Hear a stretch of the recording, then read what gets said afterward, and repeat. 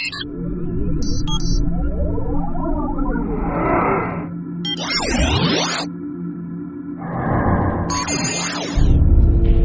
crimes against children shocked the world.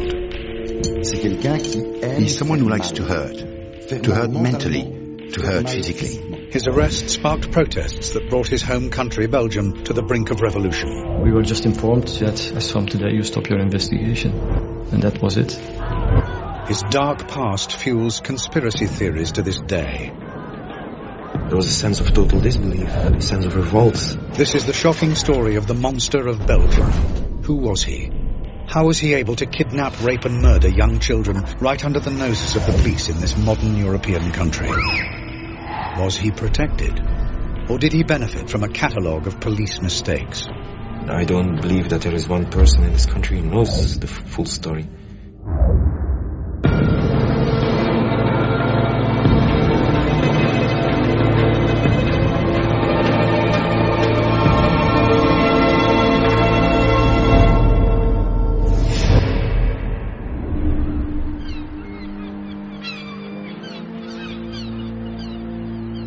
In August 1995, 17-year-old Anne Marchal and her 19-year-old friend Jefje Lambrechts go on a camping holiday with a group of friends to Blankenberge on Belgium's North Sea coast, despite the reservations of Anne's father, Paul. This was her first time on holiday without any parents. We talked about this with her and she said, "Dad, I'm turning 18. And then my wife too said, "Well, we'll have to let her go sometime." During their holiday, Anne and Jefje attend a hypnotist show. Whilst on stage, they're filmed by a member of the audience. Later that night, Anne's father receives a disturbing call. We received a phone call from one of the friends who told us that Anne and Jefje had not returned from a show they had attended in Blankenberge the previous evening. I was really panicky. Like, something's wrong here. This doesn't add up. When Paul Marchal meets the police himself the following day, he's worried by their apparent lack of concern. So I asked, "So what are you going to do?" "Just don't worry. The girls will be back. They probably just went looking for adventure. They will most definitely show up." I was shocked. I had always thought that the police are there to make sure everything works out fine, everything works out safely.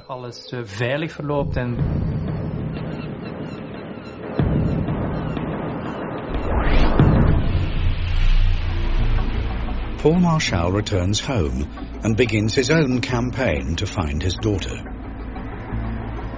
No posters or searches were made, so we were going to do it ourselves. He is not the only parent searching for a missing child that summer in Belgium.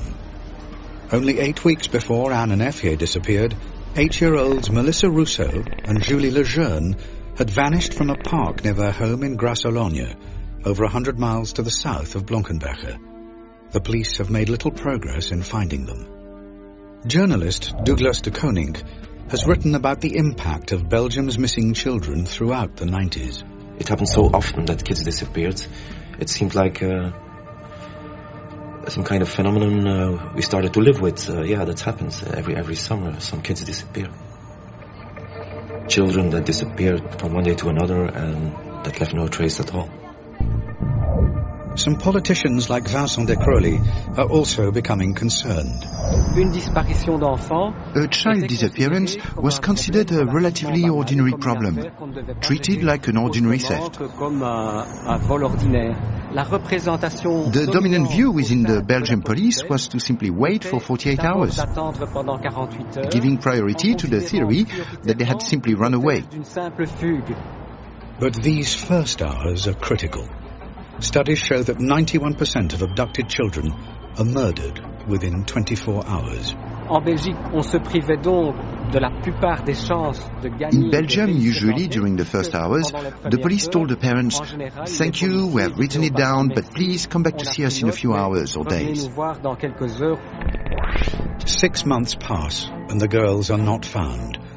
The police appear to have no leads and no idea whether they're dead or alive. The frantic parents continue their campaigns, but slowly, hope begins to fade. Only in late February of the next year, only then did I start considering it was possible that we were now searching for dead girls. With 4 girls disappearing without trace, are other children in danger? Some are being watched and stalked. Soon, more young girls will disappear.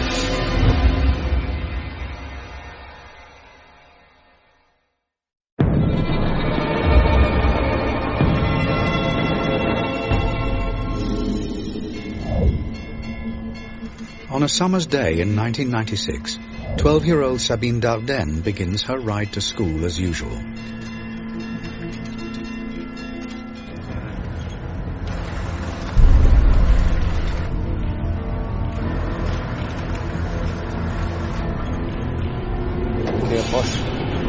Colle.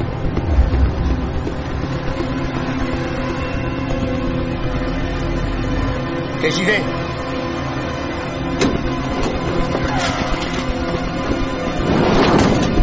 Pousse pas! Vite, vite!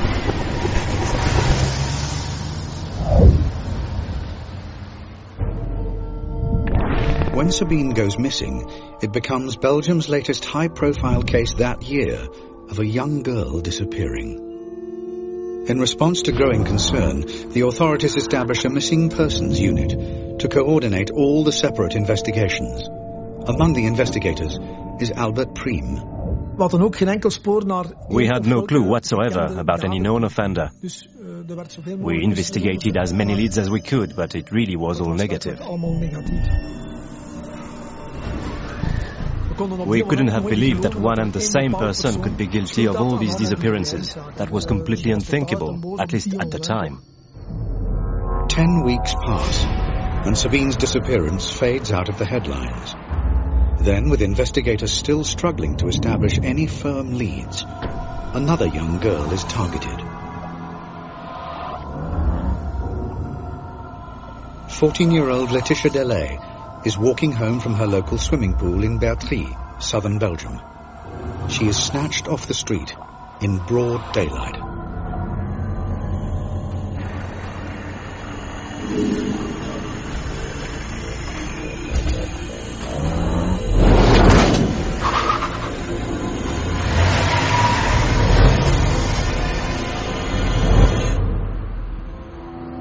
With 6 girls missing, there is strong public pressure to get results.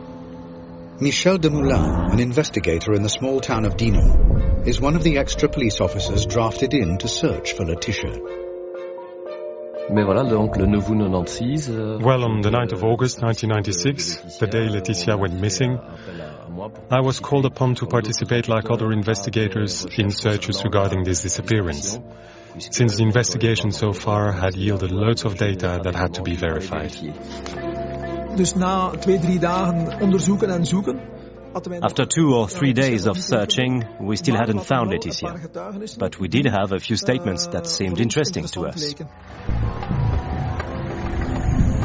One statement came from a local resident who has noticed a suspicious vehicle in the village. We were able to work out some parts of the registration number of the van, a white van, also a good description of the van.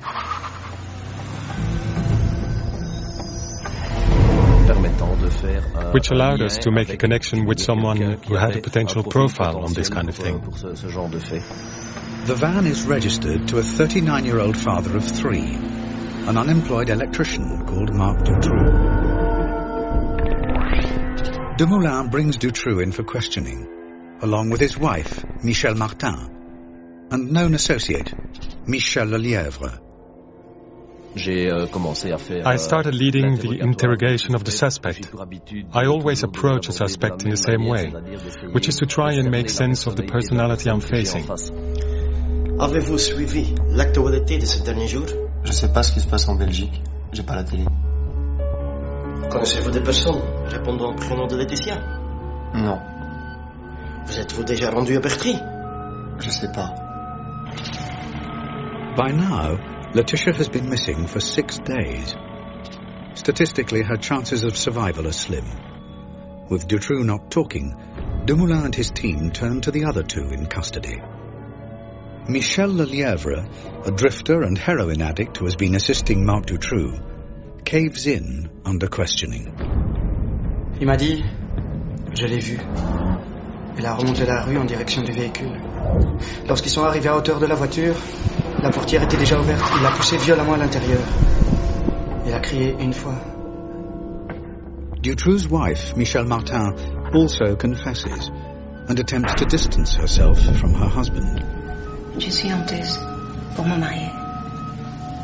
Je suis sidérée par les faits commis par mon mari. J'ai conduit le véhicule jusqu'à Marcinelle. Marc est toujours resté à l'arrière, près de la fille. Michel Lelièvre's confession means Inspector Dumoulin now knows that Dutroux has taken Laetitia, but he doesn't know if she's still alive. When you are looking for a victim, you're hoping to find them alive, so you do have to be firm. Nous savons tout, Monsieur Dutroux. Je veux que vous nous portiez à Marcinelle et nous montriez ce que vous avez fait avec Laetitia Delay. But he isn't prepared for what happens next. Tu sais quoi? Je peux te donner 2 filles.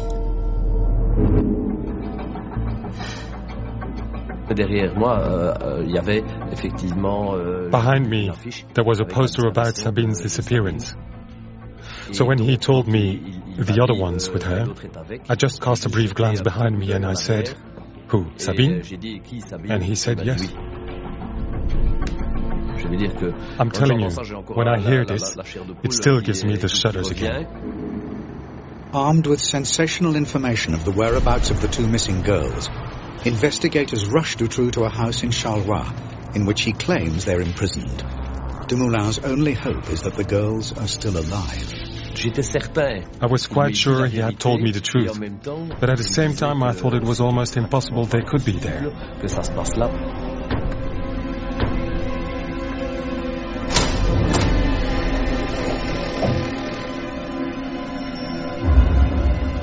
In a tiny, filthy dungeon hidden underneath the house, Dumoulin finds Laetitia Delay abducted 6 days earlier. And incredibly, Sabine Dardenne, still alive 80 days after disappearing. Both girls are exhausted and terrified. When you discover this kind of thing, you go through all kinds of emotions. You're happy, you're angry, you think it's impossible, you feel revolted. These are visions that linger with you for months afterwards.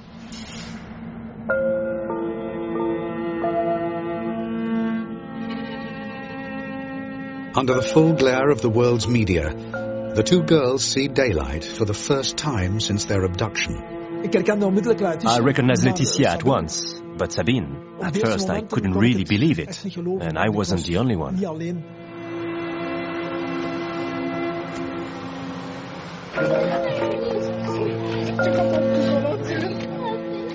The world witnesses heartbreaking scenes of parents reunited with the daughters they feared dead. The kid couldn't stop crying. Dutroux had deceived her into believing that her family didn't care about her anymore, that she had been completely forgotten by her family, that she didn't exist anymore in their eyes. The way these kids looked, it really gave you the chills, even as a policeman. Finding the girls gives Belgium and some desperate parents hope. I was happy for Sabine and for Laetitia and for their parents, their families, for their friends. And at the same time I thought, you see, we still have hope too. But after further questioning, Dutroux leads the police to other missing girls over the following 2 days. The proceeds of crime and benefit fraud allowed Dutroux to acquire 7 houses, which offered makeshift dump sites for the young girls he abducted.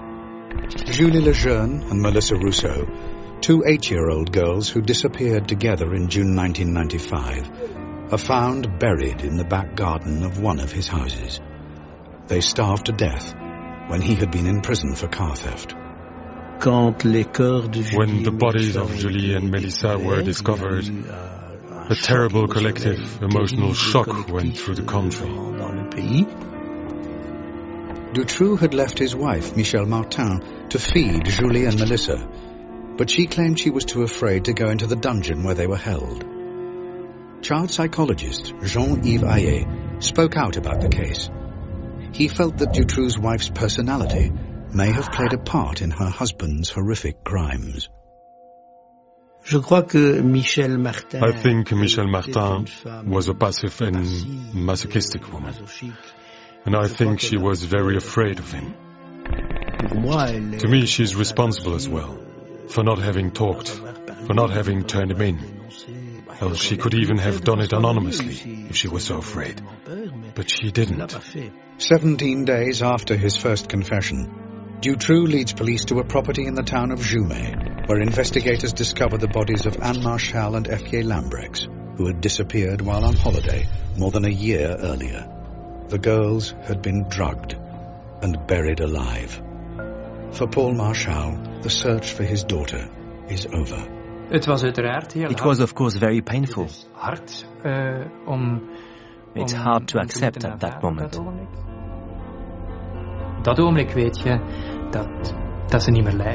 You know they're not suffering anymore. They're not there anymore. And you have to learn to live with it.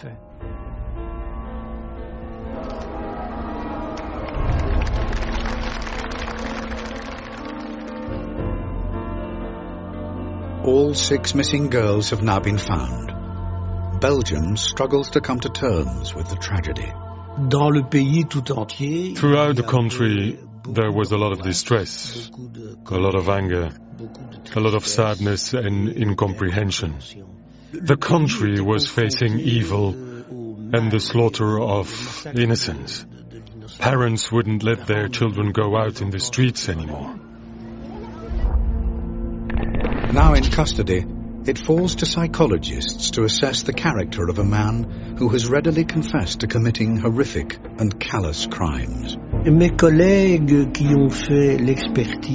My colleagues who carried out the assessment labeled him a perverted psychopath, and not fundamentally a pedophile, in the sense that to him, children weren't an exclusive object of lust. They were an object among others. It is soon established that Dutroux's psychopathic nature could have its roots in a turbulent and loveless childhood that saw him turn to petty crime and sell himself to older men for sex in his teens. He's grown up in it's a bit traditional family nest for psychopaths.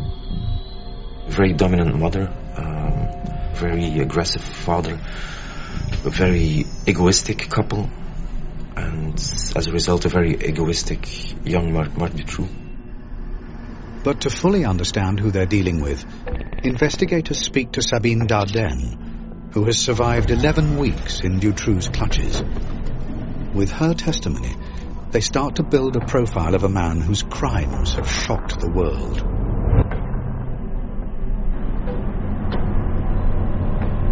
After being snatched on her way to school, Sabine was driven to a house in Marcinelle, a suburb of Charleroi, a city in Belgium's decaying industrial heartland.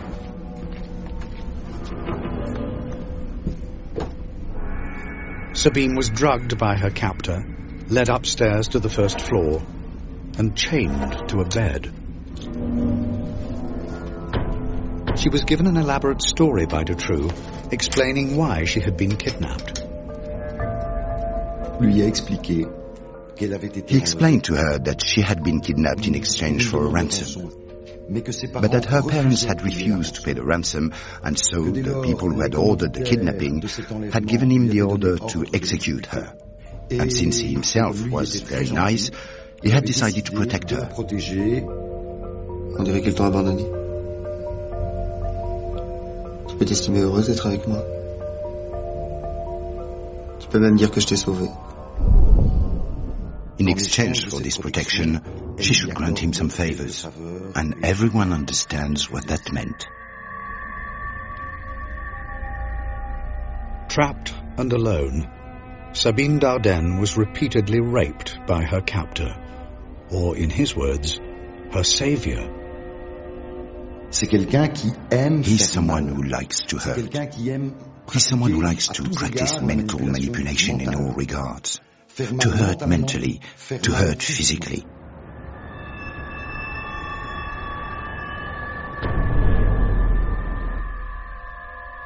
As the weeks passed, Sabine was confined to a specially constructed dungeon, 3 feet wide and 9 feet long.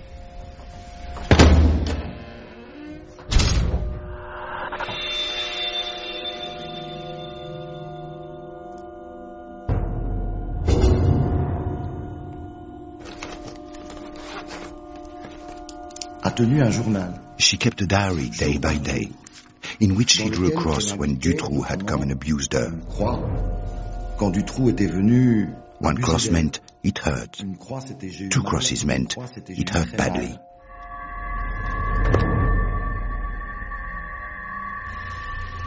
Sabine's captor allowed her to write letters, which he promised to send to her parents.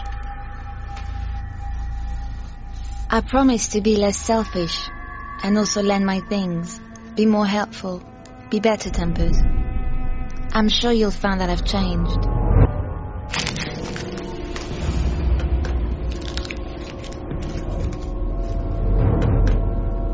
But the letters were never sent. I think the majority of children would have interpreted the lack of rescue as a sign their parents no longer cared about them, because there is a naivety about children. Please think long and hard about what I've said. I can't carry on like this for much longer. But Sabine's testimony also raises big questions. How has Marc Dutroux been able to operate so freely and for so long? Could the police have stopped him sooner? Could lives have been saved? As more chilling details emerge, the world looks on in horror as Belgian society approaches meltdown.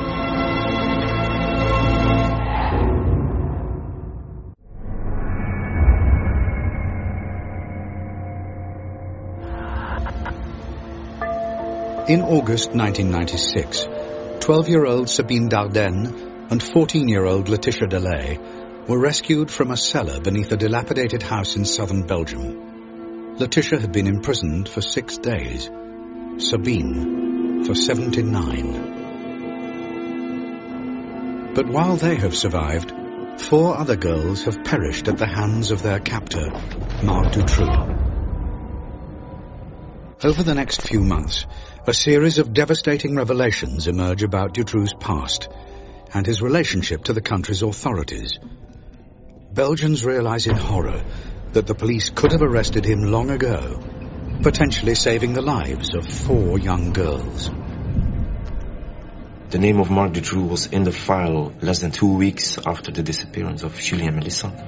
So the police had all the information they could only dream of. All the conditions to arrest Marc Dutroux were met many months before his actual arrest. The abductions that followed Julie and Melissa's kidnapping could have been avoided. We are absolutely positive that Dutroux could have been arrested. Information comes to light. In 1989, 6 years before the disappearance of Julie Lejeune and Melissa Rousseau, Dutroux and his wife had been convicted of the abduction and rape of 5 girls.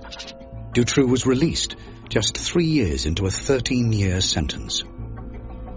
It was completely predictable that this guy would relapse. A time bomb, a powerful time bomb was ticking. From his release in 1992, warning signs were flashing. A police informant claimed he was asked by Dutroux to help him kidnap a girl. Dutroux's own mother even tipped off police that her son may be hiding girls in his home.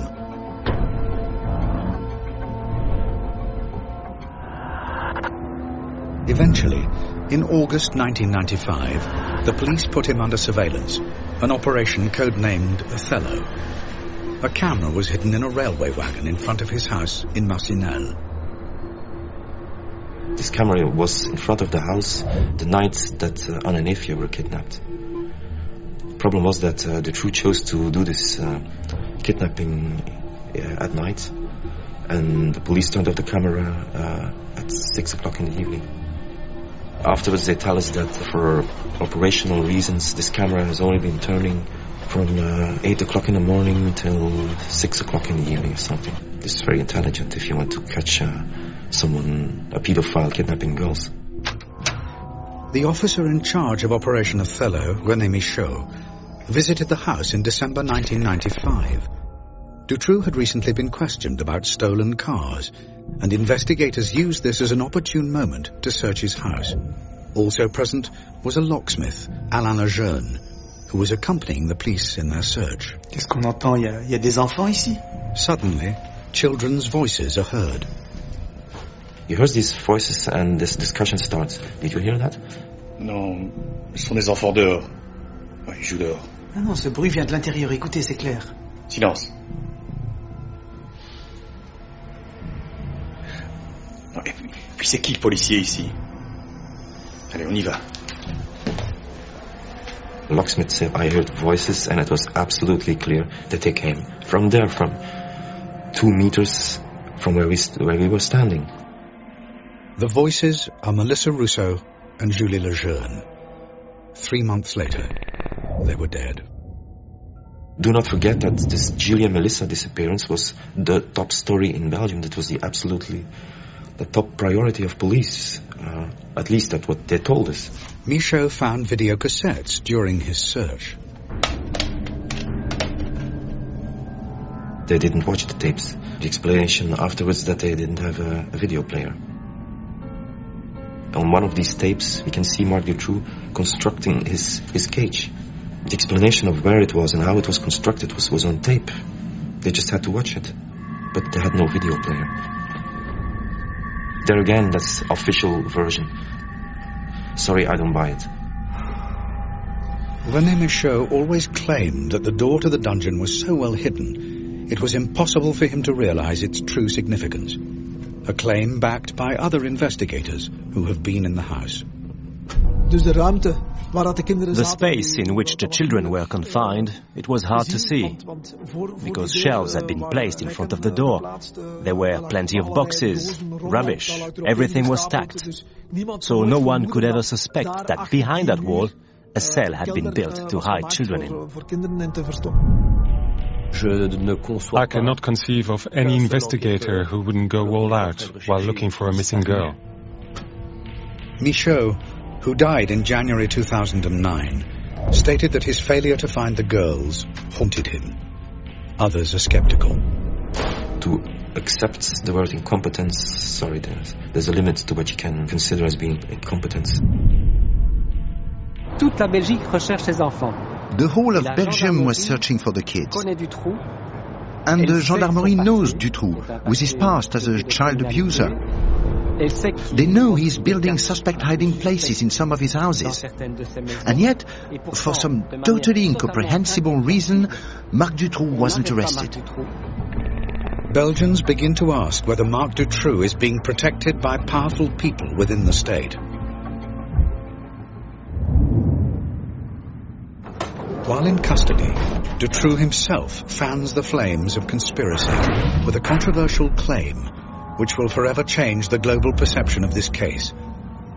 He states he is part of a national paedophile network whose tentacles stretch right to the top of Belgian society. Investigating judge Jean-Marc Connerot is put in charge of preparing the case against Dutroux. He is determined to get the truth. Connerot arrests known associates of Dutroux. One of these is Michel Nihoul, a well-connected Brussels businessman and pub owner. He's a part of this scene of sex parties in Brussels in the early 80s. He's the kind of guy telling stories about tapes that allow him to blackmail a minister being involved in some kind of crime. After a public appeal, 11 previous victims of Dutroux come forward. They are known as X-witnesses, and each is given a code name. X1 is Regina Loof.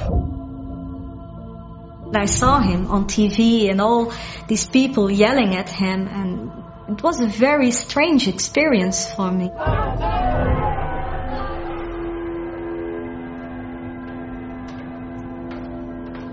Regina Louf, now a mother of 4, recognizes Marc Dutroux and Michel Nihoul from her childhood. My mother had a boyfriend, and he hired me again to other men to sort of a prostitution network, and there I met Nihoul. So these parties were organized for other pedophiles, and there they took 1 to several children, and they had sex with them, of course, or they took photographs or films or making movies, everything. The people who were going to these parties were big businessmen. There were also politicians. Accompanying Nihoul at these parties, according to Regina, was Marc Dutroux. If this story is true, Connerot appears to have stumbled upon evidence that a paedophile network involving Dutroux, Nihoul, and powerful people in Belgian society does indeed exist. It falls to Rudy Hoskins to investigate the claims of Regina Louf. She talked about lots of people, a lot of notorious people in Belgium. Could be politicians or people from corporates, stuff like that. Also people from the police. It's difficult to say what the first impression was. It was a young woman with quite some problems, I think, in her head, honestly. That they are skeptical, I think it's logical. But the only thing I asked from them was to do their job and to look for clues. Then Regina Louf provides extensive details of the unsolved murder of 15-year-old Christina van Hees, whose body was discovered in a disused farm on the outskirts of Brussels in 1984. We found evidence in the old murder file about the autopsy of the corpse that corroborated her story. The way the victim was bound with the hands on the back and all kind of stuff they did to the victim. And there were really things she gave in her interview that were not publicly made available at that time of the murders that she told us. Regina Louf's information on the Van Hees murder persuades Hoskins that maybe there is some truth in the rest of her testimony. If there's only 10% or 20%, that's worthwhile investigating further. I think that's, for me, it's very clear. But the implications of this testimony are also clear. A paedophile network of rich clients and criminals, protected by the authorities. There's a big danger if she's right about the crime, the motives of the crime and the way it has been committed. She might be right about the suspects as well. I think people in some level were afraid of that.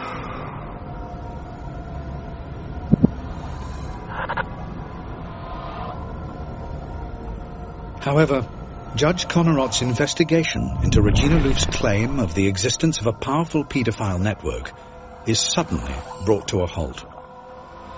In October 1996, he is sacked. His attendance at a dinner thrown by the families of Dutroux's victims is deemed a conflict of interest by his superiors in the Ministry of Justice.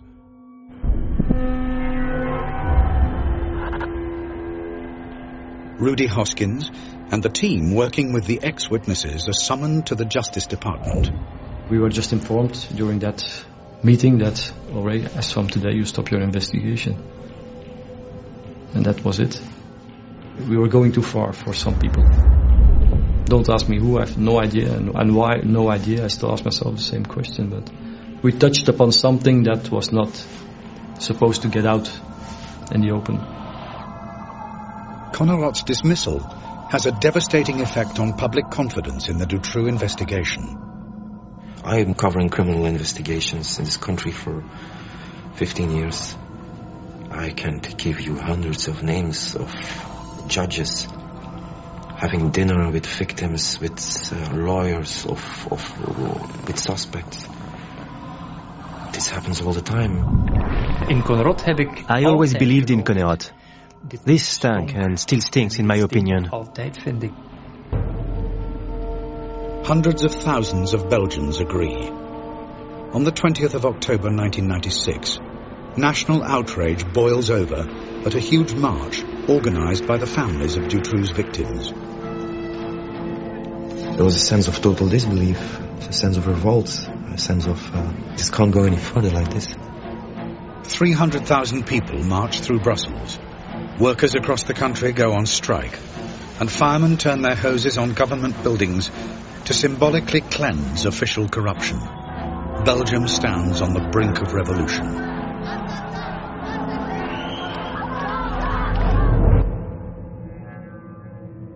Meanwhile, the man at the center of the storm maintains he is simply a small player in a much bigger criminal conspiracy.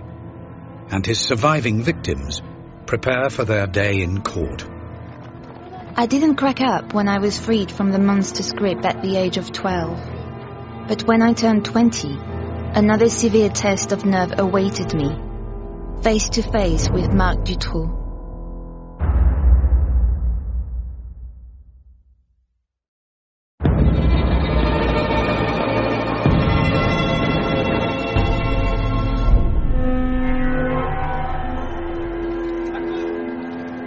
In 2004, Sabine Dardenne and Laetitia Delay attend the trial of the man who held them captive in his dungeon. In the dock with Marc Dutroux are his ex-wife Michel Martin and alleged associates Michel Nihoul and Michel Lelièvre.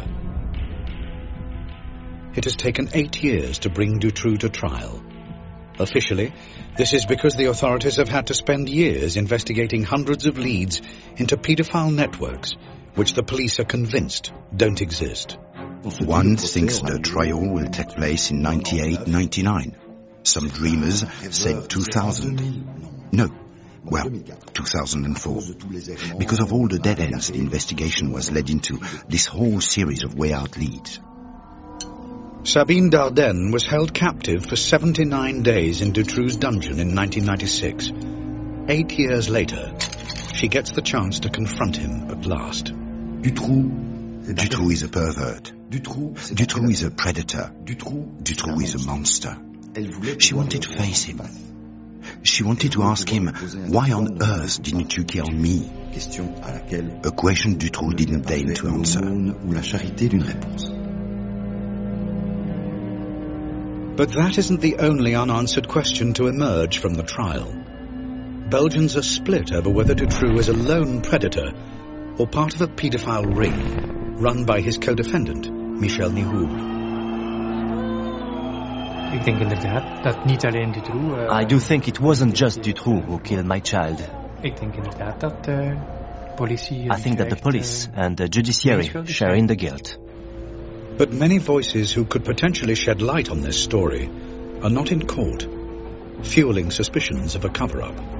There were a lot of people who died in the entourage of Dutroux very quick after he was arrested. José Stepper is a police informer who claims he has explosive information on Dutroux. He dies 2 days before he is to meet his contact. His family believe he was poisoned. Jean-Paul Tamino is a figure in the Charleroi underground who disappears just as he is supposed to talk to the police. Parts of his body are fished out of the canal on the day of Dutroux's arrest. François Rayskins told a friend he'd seen Melissa Rousseau alive in Holland. Before he could tell the police, he was killed on a railway line. In all, 20 people connected with the case had died in suspicious circumstances. Also not appearing is Regina Louf, whose police interviews in 1996 appear to support the existence of a paedophile ring involving rich clients and run by Michel Nihoul. But the police investigation into Regina's claims was halted in 1997. We still ask ourselves the same question, why? We were just doing our work, we were objective. Why the hell did they stop us? She was interviewed by a second team of investigators, and her testimony dismissed. They said it right in my face that they didn't believe it anymore and that I was sick in the head and that I just only wanted attention. By 2004, Regina Louf's character and testimony are bitterly disputed. Her motives and her state of mind are questioned, and she is dismissed in the press as a pathological liar. Fantasies sell better than reality. In the Dutroux case, as far as I can tell, the ex-witnesses don't add anything whatsoever, really nothing whatsoever. It's not that difficult to turn a victim in someone who is crazy. You just point your finger at the victim or the witness and say she's false, she's just a maniac or something like that. In contrast, Laetitia Delay and Sabine Dardenne maintain Marc Dutroux was their only abuser. La seule personne vivante. The only living person who has been in Dutroux's claws for 80 days is Sabine Dardenne. And Sabine Dardenne says, the only one I've seen is Marc Dutroux. So where is the ring? Someone who is acting on behalf of a large and very wealthy ring to sell little girls would not carry out a kidnapping in a ramshackle van registered to himself. And then he would keep this product in his cellar but wouldn't throw it on the market for some 80 days. It makes no sense. Dutroux has never offered any details of the network he claimed to serve. It might be helpful if he says I'm working for an organization that he would at least give a phone number about the guy, his contact person at his organization. He didn't do that. On the 17th of June 2004, Marc Dutroux is found guilty of the abduction and rape of 6 girls and killing 4 of them. He is sentenced to life behind bars. His associate and driver, Michel Lelièvre, is found guilty of kidnapping and sentenced to 25 years in jail. Dutroux's ex-wife, Michel Martin, is found guilty of conspiracy to kidnap and sentenced to 30 years in jail. Businessman Michel Nihoul is convicted of drugs offences, but he is acquitted of being an accomplice of Dutroux.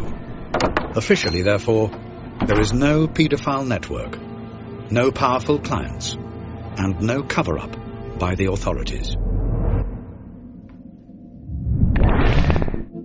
The investigation revealed that Marc Dutroux acted alone. We haven't found a single element, neither in the investigation nor afterwards, indicating the existence of a ring, past or present, in our country. But not everyone is satisfied. I think we're never going to get the true story. And I don't believe that there is one person in this country who knows the full story. The questions of whether Marc Dutroux acted alone, or if he was part of a larger criminal network, have never been resolved. It's obvious he could have been arrested much earlier on. It's definite that Julie and Melissa could have been saved, and that other later victims could have been saved as well. The question will always be whether that was just bad luck or whether other parameters could have been at work. A Belgian parliamentary report accused the police of ineptitude and inefficiencies, but even such damning findings provide little clarity in a case that almost brought a country to its knees. Previously I said, I want to know the truth. Now I say, I want to get as close as possible to the truth, because we're not allowed to know the truth.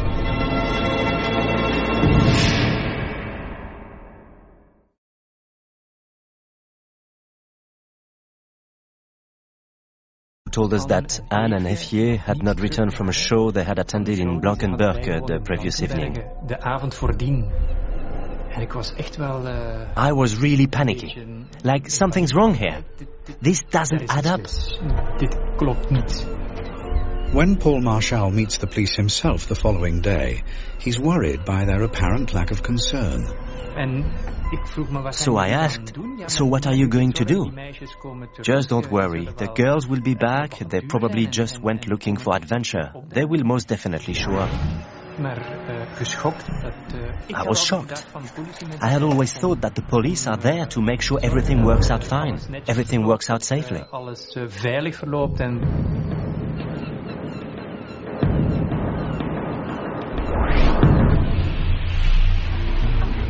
Paul Marchal returns home and begins his own campaign to find his daughter.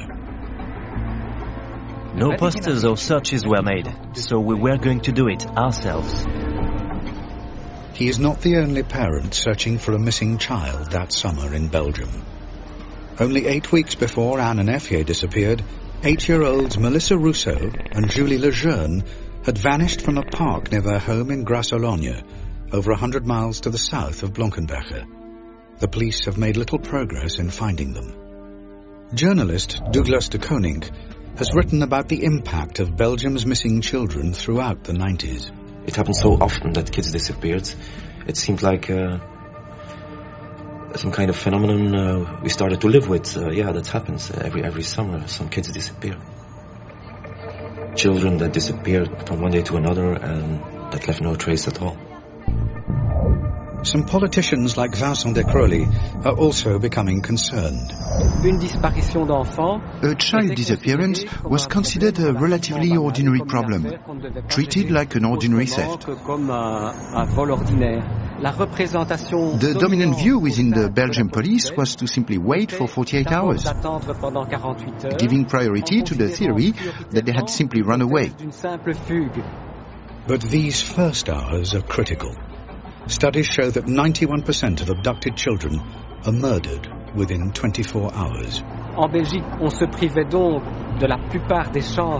In Belgium, usually during the first hours, the police told the parents, "Thank you, we have written it down, but please come back to see us in a few hours or days."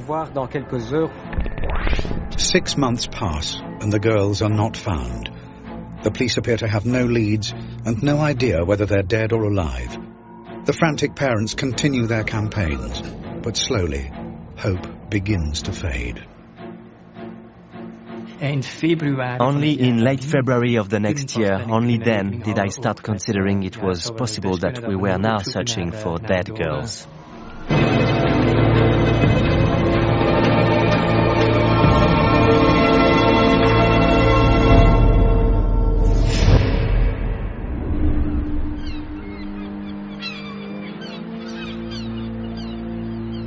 In August 1995, 17-year-old Anne Marchal and her 19-year-old friend Jefje Lambrechts go on a camping holiday with a group of friends to Blankenberge on Belgium's North Sea coast, despite the reservations of Anne's father, Paul. This was her first time on holiday without any parents. We talked about this with her and she said, "Dad, I'm turning 18. And then my wife too said, "Well, we'll have to let her go sometime." During their holiday, Anne and Jefje attend a hypnotist show. Whilst on stage, they're filmed by a member of the audience. Later that night, Anne's father receives a disturbing call. We received a phone call from one of the friends who...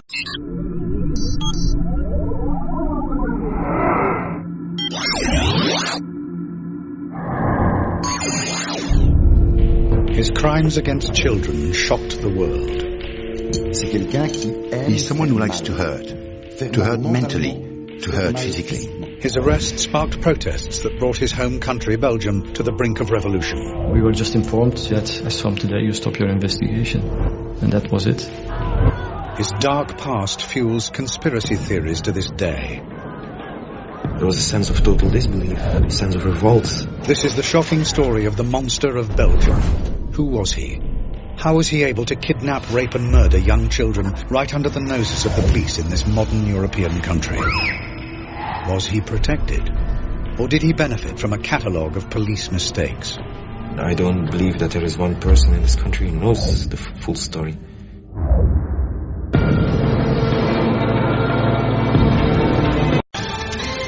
Ohio, ready for some quick mental health facts? Let's go. Nearly 2 million Ohioans live with a mental health condition. In the U.S., more than 50% of people will be diagnosed with a mental illness in their lifetime. Depression is a leading cause of disability worldwide. So why are some of us still stigmatizing people living with a mental health condition when we know all of this? Let's listen to the facts and beat the stigma. Ohio, challenge what you know about mental health at beatthestigma.org.